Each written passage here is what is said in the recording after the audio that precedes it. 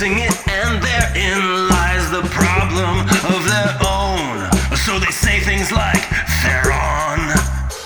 But they're wrong, Charlize, they're wrong, and hence this song.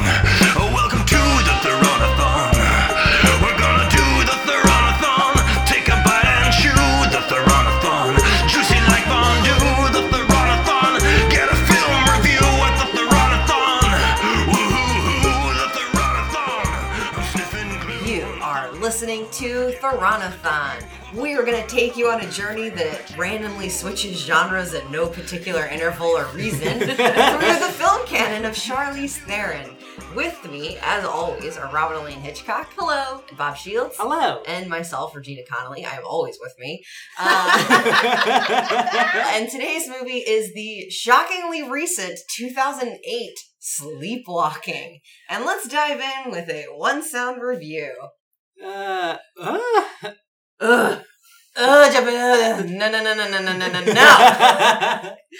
More like sleep watching. Oh, shit. I've been sitting on that since yesterday morning. Oh, guys, don't worry. The film also made blatant use of its own title to sort of walk you through what it just plotted through. Spoilers, my ranking plummeted in that moment. Oh, yeah. At the end of the episode. Yep. Yeah, this movie was a movie where it was sort of like...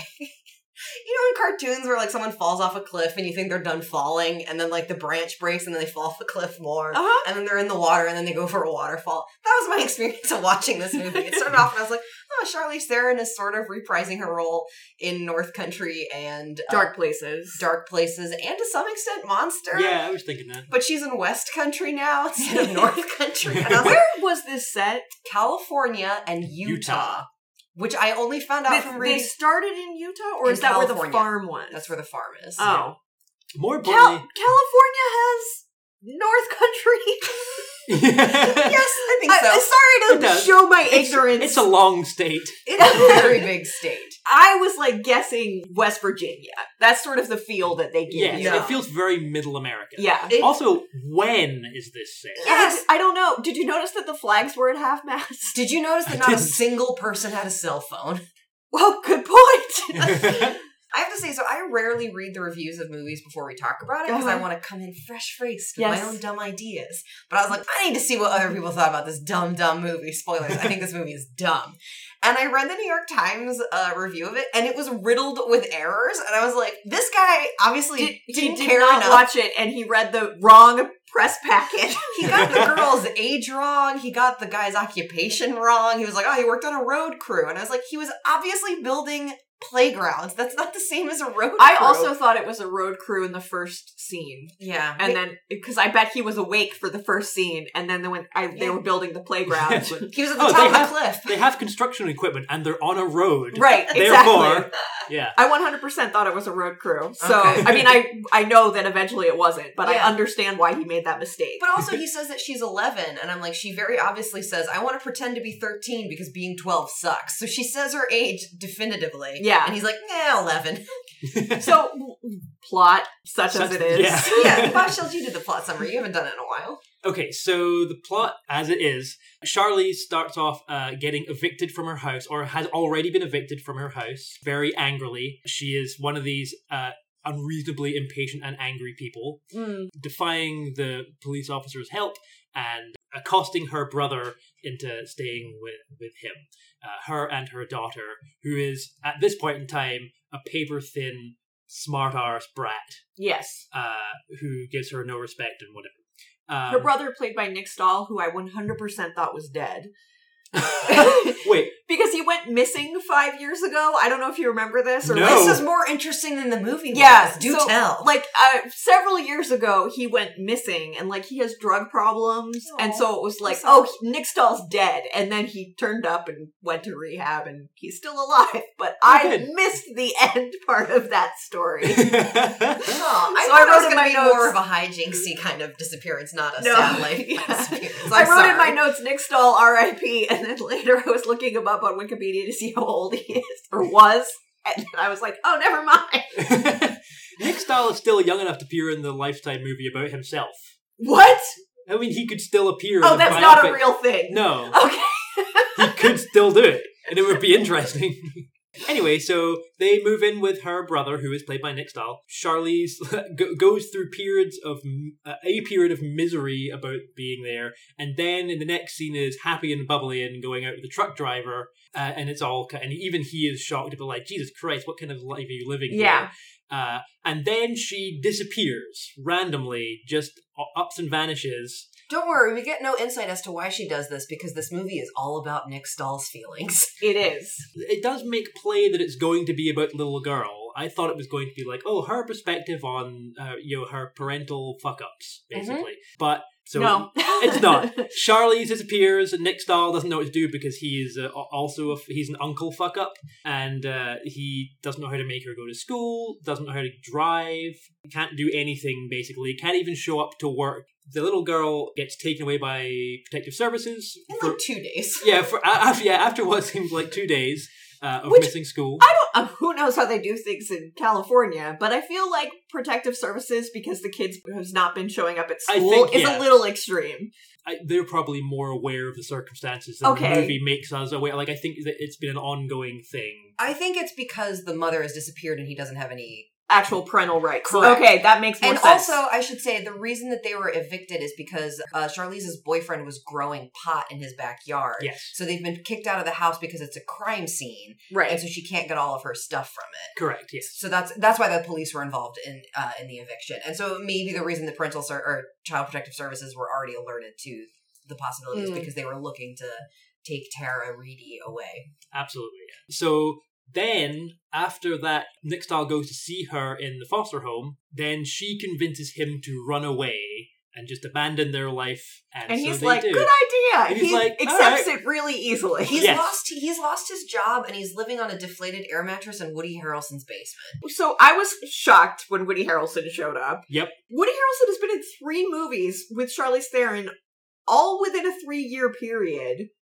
Are they like stoner pals? I don't like. Maybe. I was like, what's going on? Because 2 of them she produced, this and Battle in Seattle, and so I was like, like, did she just call up her buddy Woody and be like, come be in this shit movie with me? I don't know. Also, guys, I feel like we've talked about this before. I don't understand people's affection for Woody Harrelson. We talked about this at length during North Country. Okay, because let's talk about these 3 movies for a second. Let's pause on the Charlize discussion. Let's return to Woody Harrelson. The fuck is he doing in these movies? I don't He's exactly the same. He's just like, I've got a sort of smushed up face, and I'm talking about drinking beers and being sexist. So, were these movies during the financial crash? Was this a way to cash it, like to get paid just to do enough?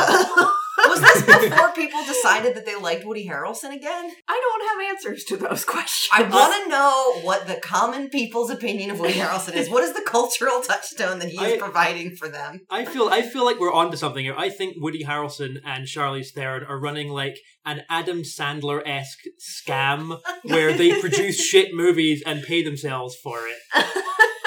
And that's how they finance their good movie. I just choose to believe that they're friends instead.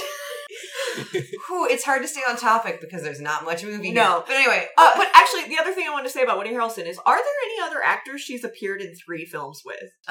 She's got 2 with Keanu. 2 with Frances McDormand. Oh, yeah. 2 with Rada. Sherbetchia. Oh, yeah. Blessings. I don't know. That's it. Maybe she has conspiratorial deals with all these people, but Woody Harrelson just was too frequent, and now we're on to them. They got careless. Anyway, Woody Harrelson, America. What? I like him. I like him too. I'm going to defend him. I like him. I don't dislike him, but I'm sort of like, but people seem to really like him. Yeah, I really like him. Yeah, I don't get it. He has a compelling everyman quality. I agree. Disagree.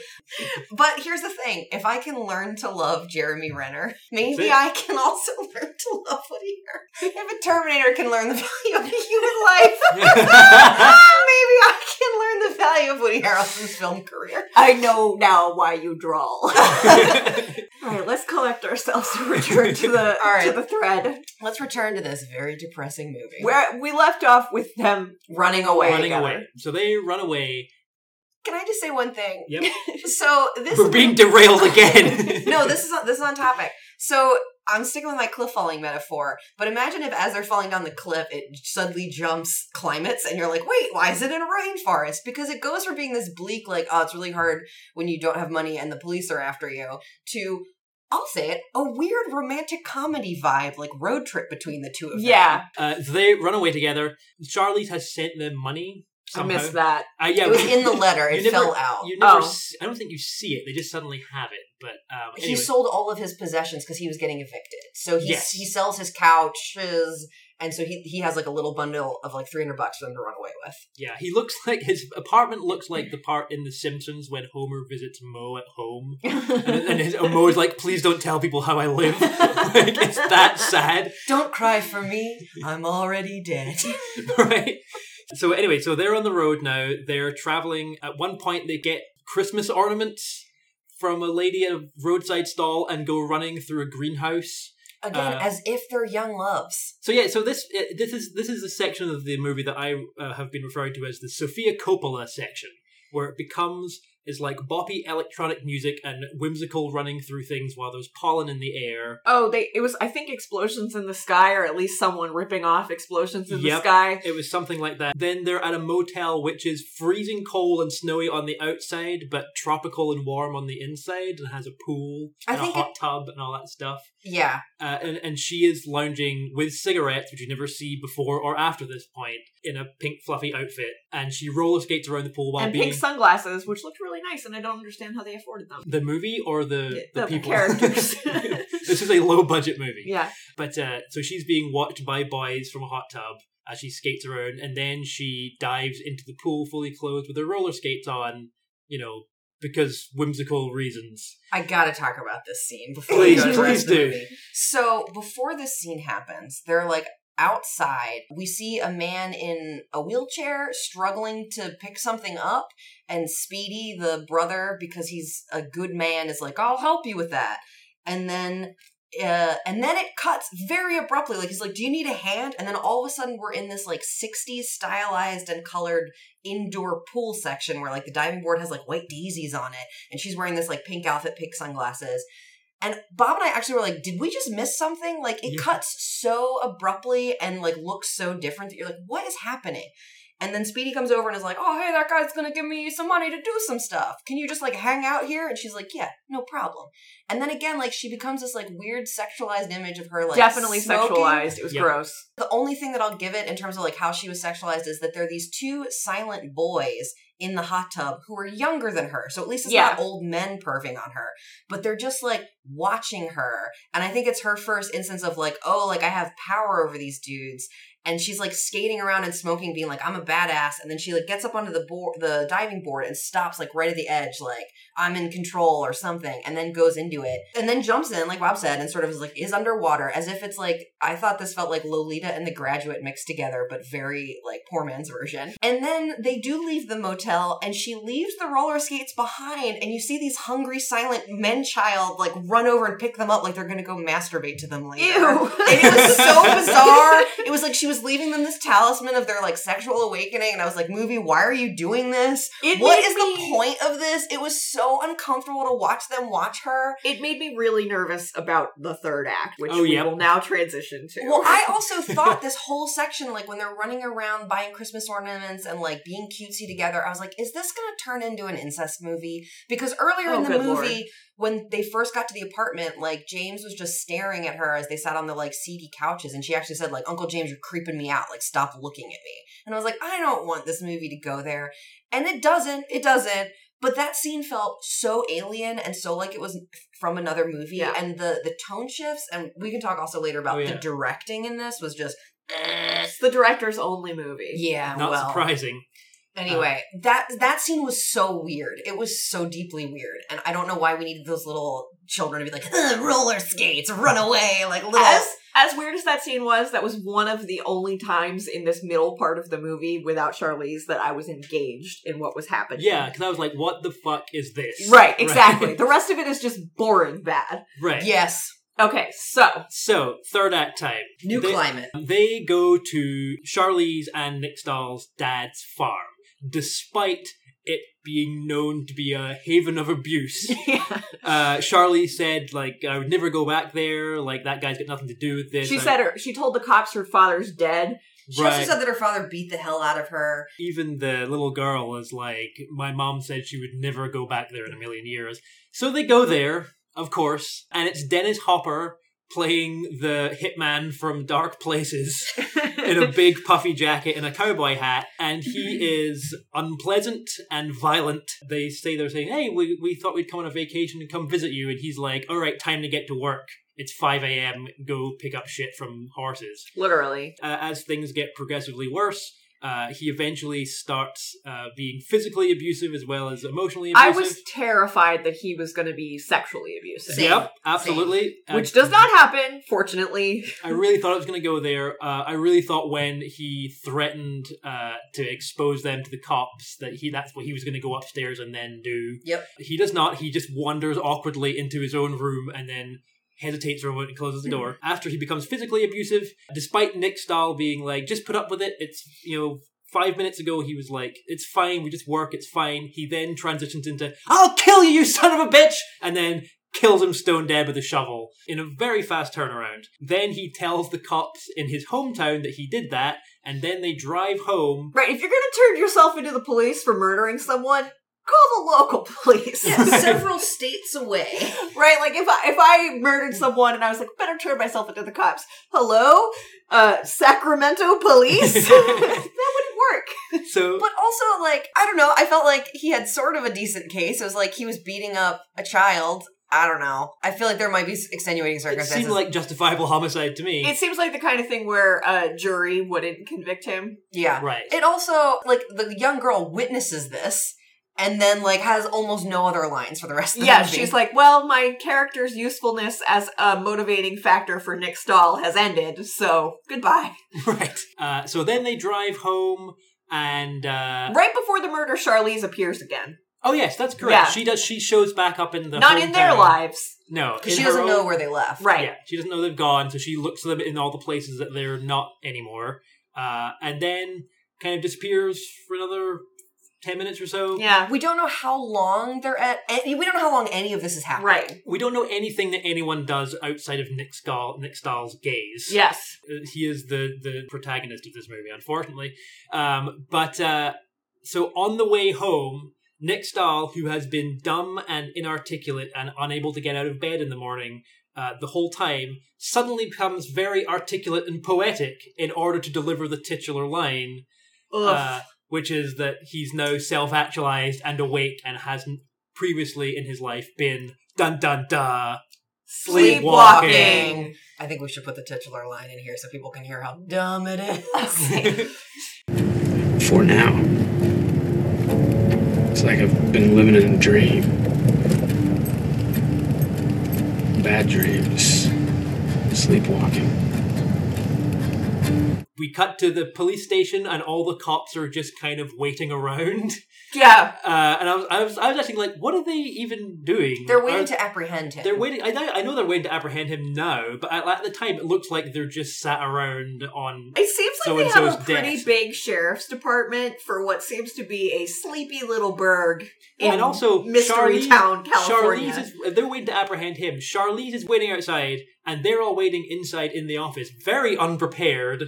And then the little girl comes running over the verge from the other side of the parking lot, and they hug, are reunited, and all the cops go, "Ah, shit! He must be around here somewhere!" And then they all scramble and try and catch him. But then he drives very slowly away in a pickup truck without a care in the world. He's like, "I switched vehicles; they'll never find me." Right. And then the movie ends, and that's it. Don't forget that he told Tara, the daughter, to tell Charlize, this is the first day of the rest of your life. Oh, Lord. And I felt very frustrated by that because, Child Protective Services is still going to take that kid away from her. She has no home, no job, and she abandoned her child for a month. I'm not saying she's going to lose her parental rights, but it's not like, great, she's going to go back to school after an indeterminate amount of time missing school and everything's A-okay. Yeah. My notes about this movie are, this movie feels like it's the DVD extras of like the alternative side plot that got cut out of a movie that was about what Charlize was doing. Ooh, that's somewhere an interesting else. theory. it was like, and then you're like, oh yeah, this whole movie, it's kind of, when you watch the lead scenes, and you're like, oh yeah, that should be on the cutting room floor. Like, that should have got cut out. Do you know this whole movie is that. Do you know what movie I think it was? What? The Florida Project. Right. I was like, this makes me want to see that movie. Yeah. Which I had wanted to see anyway. But like, this part of my difficulty with this movie is, again, like, it's entirely about Nick Stahl waking up from sleepwalking. And it's like, this movie has the potential to have a bigger story about how like abuse and trauma doesn't stop like immediately, and then it has generational impact. Like and, Dark Places. Yeah, and the fact that like when they're at the farm and he's saying to Tara, and he's like, look, you know, the problem was always between him and your mom. Like, the two of them fought all the time. But like, if you're just quiet and you just do what he says, like, he's the like peacekeeper in that dynamic. And he's like, you just do the work and it's fine. You just do what he's asking, and like, you can keep him happy, kind of thing. And like, you can see where like that dynamic would have like built through the rest of his life, and that they like ran away together, like the sister and brother, and that like because he didn't have an education and his dad had kept him home and isolated, that like it's not like he has a big network of people to look out for him or like a social safety network to protect him from the world. And so like when he loses his job and he's evicted, like he has nowhere else to go. So I'm sort of like, yeah, like there's a movie about that, but it just sort of ignores most of what's happening to everyone else. Mm-hmm. And it's just about like him crying alone on a deflated air mattress. Like, we see him have an emotional reaction more than we see like Tara have an emotional reaction to any of the things that happen to her. Or Charlize, like Charlize is there in the beginning, she says some stuff and then she disappears. Yeah. And she comes back at the end. And it's just sort of just very disappointing.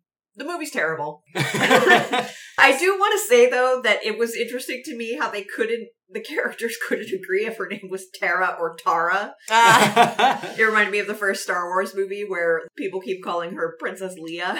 Oh, yeah. Leia, Han. Yes. Yeah. So, Roger Ebert did not review this. Good for you. Mm-hmm. Yeah. Good for you, Raj. Take your skips where you can get them. Yeah. Would this movie be approved by a prison riot? There's actually a place where it could come in. So I missed this out of my synopsis, but there was a point where they go looking for Charlize at some point, very ineffectively, and they go and see the boyfriend who is now in jail. The guy who was growing the pot. The guy who's growing the pot in his backyard. Tara's dad? No, I don't think. So yeah, and she's like, in order to wind him up, I assumed it was to get him to talk. Yeah. But she's like, she used to call you the name behind your back. Blah, blah, blah, when it was just us talking. And then she leaves. Yeah. And he's yelling, what did she call me? What did she call me? And then never comes back. Yep. Never gets that information. And I was like, I'm actually voting no on Prison Riot. Okay. I think there's enough misery porn in this already. And I was like, and the one scene in a prison, that's like a very thin reason for him to even raise his voice.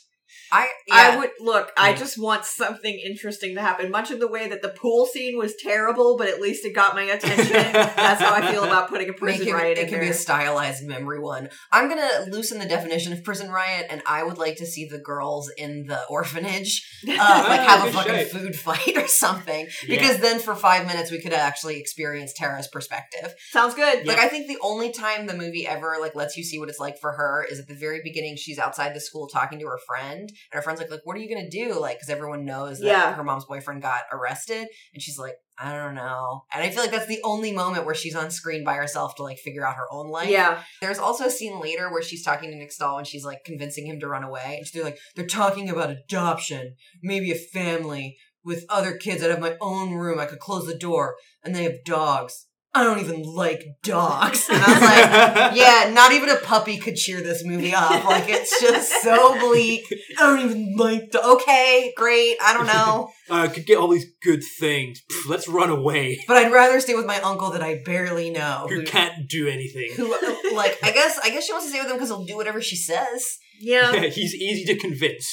This movie also has, like, a couple of weird moments. Like, in addition to the Lolita scene, I feel like there are a couple of times where the director's like, hey, guys, I have a vision. Here is a close-up of icy barbed wire. Ooh. And then there's a moment where she's in the parking garage and it keeps doing like quick zooms on the front of trucks that are like flashing lights. And I was like, are these animate trucks from Pee-wee's Big Adventure? Like, are they going to come for her? And she just keeps looking at them and it's like scary music. And I'm like, what is going on? Yeah, the direction of this movie is ridiculous and all over the place. It's not often, like, most movies are pretty slickly directed these days, and you can give a lot of things the benefit of the doubt. This, I can't. Like, it's terrible. I also made a note that it seemed like the cameras were mounted on, like, security camera mountings, because it will occasionally, like, just pan and zoom very unnaturally. And it seems like it's, like, remote controlled. It's very strange. And the editing, like, a lot of the cuts to scenes, I'm like, there was a scene where it's like she's looking off into the distance, and then it cuts to them getting on the car, but she's on the other side of the screen, and it's very jarring, and you're like, what was she just looking at? Like, you just had her on the totally opposite side, and like, nah, moving forward. Right. And I wrote multiple times in my notes with varying degrees of capital letters, what the hell is this music? What on earth is this music? What music is this? Because the soundtrack and like the key, it was so jarring and not in tone with whatever they were doing. It's like everyone was given a different script. Yeah. So, guys, I need to draw attention to the Wikipedia plot summary for this movie. Okay. Because it is the most artful Wikipedia plot summary I've ever read, which treats this movie as something worth discussing. The first sentence is, how does a 12-year-old girl brought up in such conditions find a better life? ? That's the first, and so I'm now thinking maybe the director wrote it. I was like, I think the PR rep wrote it. And then Tara has no choice but to trail along glumly as Jolene is reduced to begging her meek, ne'er-do-well younger brother, James, to take them in. He's not a ne'er-do-well. I think he kind of is. See, for me, a ne'er-do-well is like a scamp. He's just not effective at being an adult. Like, a ne'er-do-well is not someone who has failed to launch. A ne'er-do-well is someone who's like, I'm a casual rake and I don't follow the rules. I guess I was just sort of very literally interpreting it as never do well. And so I was like, yeah, that's this guy. I'm like, he's a failed adult more than he is scampy. So we should note, in order to give the filmmakers the benefit of the doubt, the writer and the director of this movie are neither a writer nor a director. Who are in they? their usual life. So the director is a guy called Bill Maher, not that Bill one. Maher. Yeah. A different guy who usually does visual effects. I kind of wish it were that Bill Maher so we could have some concrete evidence other than all the words that come out of his mouth that he's garbage. Right. So he is usually does like special effects for like the X-Men movies. Like he works on like he's a visual effects wrangler, right? He doesn't even do the art of special effects. He like organizes it. And the writer Zach Stanford is usually a colorist in the editorial department in most of his movies. The color is terrible in this movie. Well, he didn't do the color in this movie. He wrote this movie. I also would like to point out that the other guy, Bill Maher, William Maher, as he goes by in this credit, he at least has movies you will recognize in his filmography. Zach Stanford's most recent 4 movies are Phobic, Mommy, I Didn't Do It, The Sector, and I'm 23 and there's a fucking monster under my bed. Which, when Bob read this last night, was laughing so hard he couldn't finish the sentence. I mean, that is a sweet title. That is a great title for a movie. I now want to look that movie up. Right. So it's like the Cannibal Women of the Amazon Death Jungle or whatever it is, starring Bill Maher, I think. What? I might be remembering this wrong. I have no idea any of the words that just happened. It's called Cannibal Women in the Avocado Jungle of Death, and it does have Bill Maher in it. Wait, talk show host Bill Maher? Yes. Oh, shit. Anyway, so they are not normally a writer or a director. And it shows. Yeah, because the writing in this movie, like, a lot of the movie is soulful looks from Nick Stahl, who, like, look, it does some good soulful looks. But, like, Charlize Theron's line in the beginning are very, like, I'm going to explicitly state what's happening, what you should be feeling, and what the exposition is. Like, they're all just very bizarre. Yeah, it has a very pretentious air about it, and it is poorly constructed. It really reminded me of The Yards in that way. Mm-hmm. Same. I was like, wow, this is, like, amateur... They thought they were doing a great thing. Exactly. And they thought they were emulating Sofia Coppola in the middle there.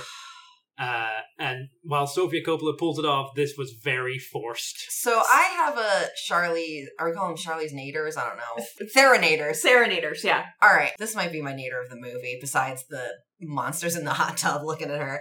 Anyway, she is boning this truck driver who is in Battlestar Galactica. Yeah, Callum Keith Rennie. And it reminded me, I don't know how to pronounce her name, but Hello Taylor on Twitter, who's like a critic, she said, watching something recently, she was like, well, I still can identify Callum Keith Rennie from 1,000 Paces.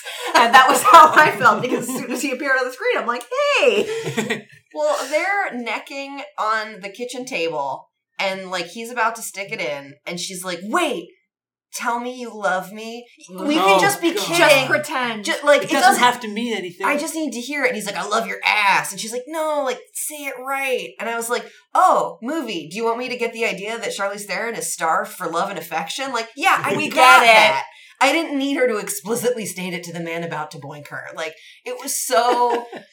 so dumb. I was like, that was close to Gringo when she was like in the car being like, hey guys, I'm a tough woman and this is why, because my dad told me to be. Daddy's blue ribbon girl. Do you have a Charlize Zenith though? Yeah, I'm sure I do. What about I you guys? have one. Go. Yep. So, early in the movie, she's early because she's in it, talking to Nick Stahl, and she says, how old do you think I look? And he says, I don't know. And she says, that is the wrong answer.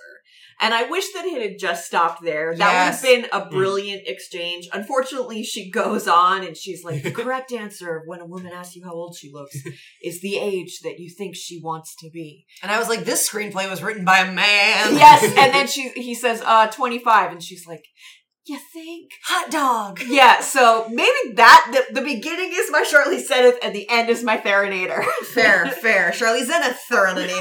It's very hard to say. My Charlize Zenith is when she goes into the house and she's like asking the police if she can get into the house so she can get her stuff. And they don't want to let her in because it's a crime scene. Yeah. And she's like, no, give me my stuff. And she's in there and she's like, where's my goddamn coffee can? I have my money in it. And the cop is like, pretty girl like you can make money. And I was like, cool, great. She like gets some things and she's leaving and she's like stomping around in these like little kitten heeled boots. It was very funny. I thought the boots they're the first shot of her and I was like, this is good character building. And I'm glad that those were the only shoes she was in the whole time. Yeah. And she like wobbles in them. And then as she's like getting to the trunk, she goes, Nick, like, is anybody watching? And he's like, no. And so she pulls money out of a magazine. Obviously, like she was illicit drug money and she like shoves it in her boots.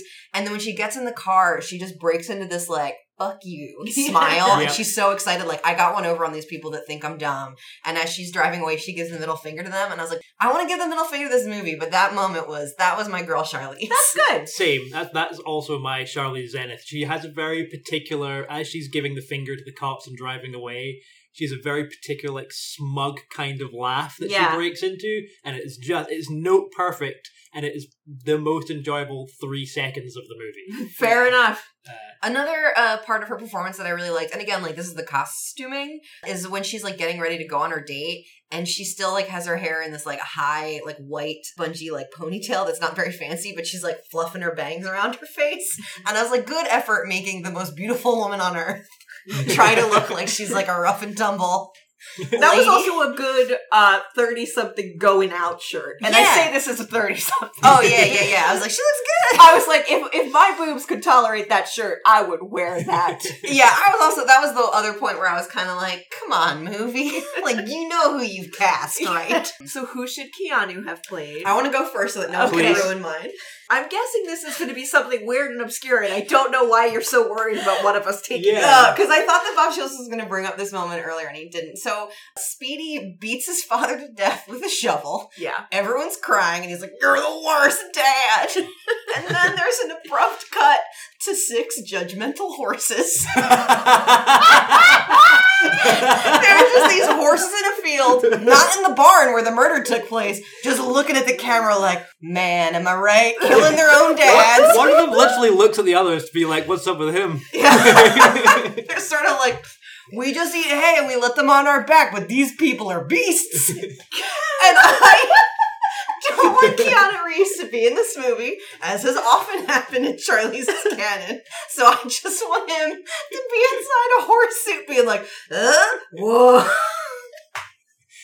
Oh, gee, I was not ever going to spoil that. I thought you were going to bring up the judgmental horses because I wrote in my notes, judgmental horses. And usually you don't watch me take notes. And you were like, judgmental horses. I was like, yeah, that deserves remark. Yeah, for sure. The movie is actually full of little moments like that. But my Keanu is Nick Stahl. Obviously, it should be Nick Stahl. And so the one thing is that it would have to be young Keanu, because I think it's important that it's her younger brother. Yeah, Yeah. I But- can see that. Yes, I agree. I mean, mine is different. I sort of have the I don't want Keanu saddled with this horrible movie Yeah. reaction. So I just kind of want to throw him into another one of the scenes, which I weirdly kind of enjoyed, when he's living in Woody Harrelson's Where basement they play quarters. and they're playing quarters. I very much kind of was like, this seems real, Yeah. right? These people in their late 30s and 40s playing quarters. It's like, this is pathetic, but you seem happy. Good for you. I And- would throw him in the mix there. Yeah, Yeah, that you're would one of the work. friends who laughs to the joke, Danny, your fanny is uncanny. Yeah. Oh, so Danny's the woman? Yes. Yeah, that is Deb, Hugh Jackman's wife. Oh, wow! Yes! She was really, I really liked her. Me too, and I also love that she showed up with her own bottle of white wine. Yes. I also liked her hair. Like, Yeah. again, like the costuming, and like, I really liked that Sheila was like into him, and he was like, "Can you leave now?" Because he didn't want someone to see him cry. I Right. was like, that scene was actually Yeah. like, I liked the quarter scene. Yeah. That was sort of like, find your joy where you can. Exactly. Yep. Playground builders. It was so weird though. I was like, I recognize this woman. And then it was like, oh, I recognize her from red carpets. So yeah, I would do Nick Stahl because firstly, Nick Stahl is too dumb to sympathize with, and Keanu Reeves does dumb sympathetic incredibly well. That is true. That's his wheelhouse. That's his wheelhouse. One of his many. Okay, fair enough. He does have range, but Beautiful range. he can focus on this.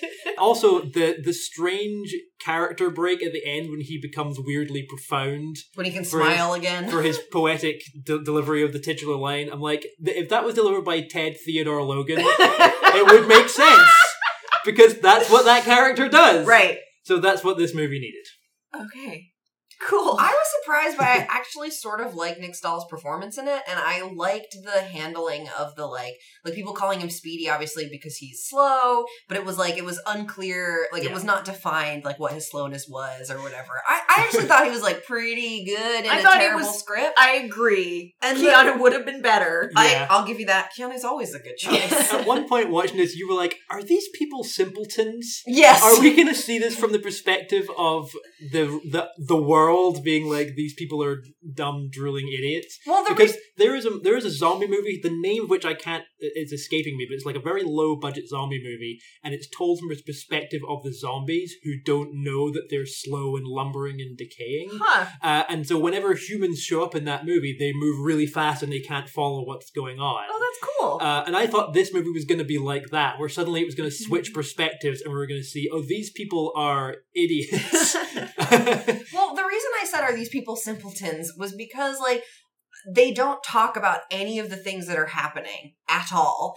And that the young child is essentially a cipher for whatever feeling the movie needs her to be. Like, in the prison scene, she's, like, tough and mean to her former stepfather figure. Earlier, like, she's a teenager who's, like, railing against her mom. And later, like, because he needs her to be, like, a happy child so that he can feel protective of her. Like, she's just happy and running around. But they never talk about what's happening, and not in the, like, the true tradition that I understand of the waspy way of, like, hiding your feelings. So that's why I was like, why are you idiots putting up with this? Like, Yeah. I just don't understand what's going on there. Oh, we should also, would this movie survive a cell phone? No. You can track that nonsense according to, like, I don't think these idiots would have been like, we got to break our SIM card or they're gonna find us. Well, that's the thing is, like, when the hell is this movie set? I have no idea. I'm guessing early 80s based on her boots. I think it's set in the present. I think it's set in I think it's supposed to be 2008. set in the present, yeah. It's very The bizarre. cop cars looked modern. That's true. It's very weird. Also, like, I also want to talk about the Dennis Hopper farm thing, because that was when they were in the farm, it just felt like all of a sudden it's a weird horror movie. Like, it Yeah. was like tense in a Yeah. grim He way. was miscast. Dennis Hopper's too sinister. Yes. Like, if it Too would have been quickly. so much better if it was someone like Richard Jenkins, right? Where it's like he could play it like maybe he's just a kind of hard-nosed farm owner. Mhm. Oh no, he's an abusive piece of shit. I'm not saying that there's only one manner in which someone can be an abusive parent, but Right. they just immediately leaned into him, just like there was They no went from other 0 side. to 60. Yes, Yeah. immediately. There was also, talking about random horror movie genre transitions. The part in the motel where she sees, all bathed in red light, her mother in a kitchen frantically looking for something. Oh my gosh. And then it suddenly immediately cuts to just the little girl looking at a toilet. Like, that's one of the... There's much like The Yards again, this movie had sections in it where I just randomly laughed out loud. Oh, yeah. I also had that because at one point she's like, I don't know, in a field or something, and she looks out and she sees Charlize Theron walking, and then she disappears. That reminded me of that movie about the British comedian where he's like walking on water because like her reflection is in the pond. That's from being there. Yeah, that's not from the movie about the British comedian. It is. It is only from that. It's only from Keanu Reeves' face being in it in our Instagram. But yeah, so then other things I laughed out loud at were whenever Nick Stahl was late and the foreman would check his watch, like, center frame. It just needed someone else to be like, oh, we got here at 7:30 and it's now 9:29. Yeah, the fact that they were all in uniform and already working didn't clue us in that he wasn't on time. Right, exactly. So yeah, this movie is awful. Let's decide exactly how awful. I feel like this movie gave a retroactive bump to Dark Places. Agreed. Yes. And Agreed. I already liked that movie more than you guys, but I'm sort of like, see? I have it very middle. Okay. Yeah, me too. I just feel like when we talked about it, I was like, So I struggled whether I was going to put this below Children of the Corn 3. Me too! And Really? I think it just pips it. I think it's just slightly better than Children of the Corn 3. Though I did have a better time watching Children of the Corn 3. I feel exactly the same. So mine is one above Children of the Corn 3 and one below Huntsman Winter's War. wait, Children of the Corn 3 what? Children of the Corn 3 Urban Harvest. Oh, thank you for clarifying. I couldn't remember which in the series. There is a reboot series, so I guess. So I got bored during this movie and immediately started looking at my rankings while it was still going on. We reached the point where I'm like, there's no way this is getting any better. Yeah. And so I was sort of thinking about putting it just above 15 minutes. And then I was like, wait a second, this is worse than The Yards. And then so it made it below The Yards. And then I was like, A Million Ways to Die in the West made me laugh out loud twice.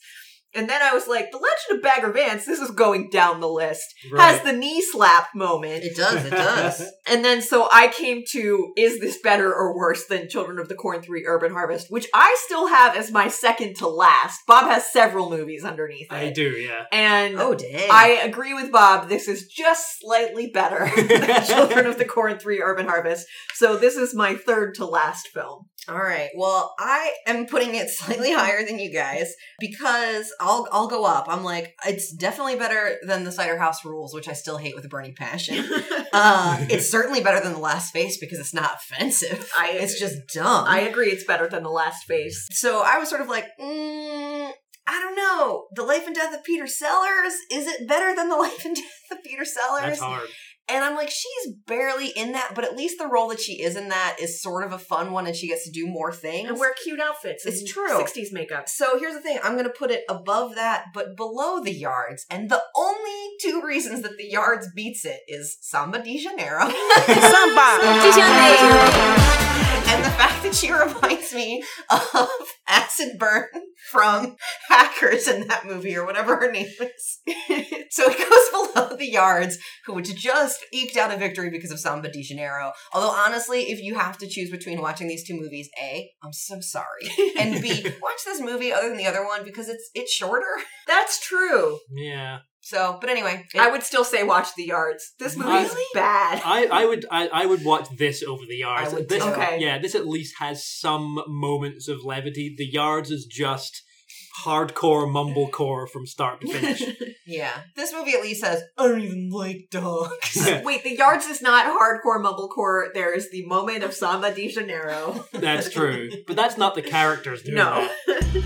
Well, the good news is, it's both good and bad news. We are quickly approaching the end of our podcast, and we don't have any more super obscure movies to cover. Oh. this was the last one. Well, next week we're going to be talking about SNL, the episode that we still can't find. We're going to do our best and try to get it out. Watch for next week. the sketches that are on the internet. Yeah, so if you are following along, you can try as hard as we can to get this episode. And maybe one of you will find it and plant it in the movie tree and we can find it. One more time, we would like to plug our friends on High on Film. They have a new podcast called Death at Sunset, and it's only in 4 parts. And if you want to listen before it's all out... 3 of those 4 parts are now on Apple Podcasts and Stitcher and various places where podcasts are available. The first story is called Hard Times and Soft Drinks, and so far it is excellent.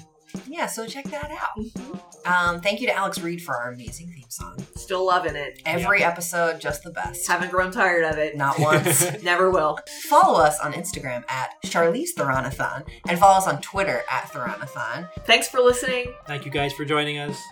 And I guess... Thank you, Charlize. And now you've heard the Theronathon. Every word of the Theronathon. It just occurred at the Theronathon. I hope your heart was stirred by the Theronathon, and that your kitties purred at the Theronathon. Your curiosity spurred by the Theronathon. You're turning into a nerd for the Theronathon. And if you're flipping the bird at the Theronathon, we are undeterred at the Theronathon. We're eating yogurt and curd at the Theronathon. I love the idea of them being stoner buddies. They're just like, hey, you want to do a dumb movie, but I've got like great Cheetos in my trailer. That's part of their retainer, is they insist upon getting good Cheetos. Like, what if they're gourmet Cheetos? Like, they're not the brand that we buy, but they're White cheddar artisanal. Cheetos. They're artisanal single cheese selection, non-pasteurized Cheetos. Blue cheese Cheetos. Blue cheese Cheetos? That's so disgusting. Who wants something crunchy and stinky?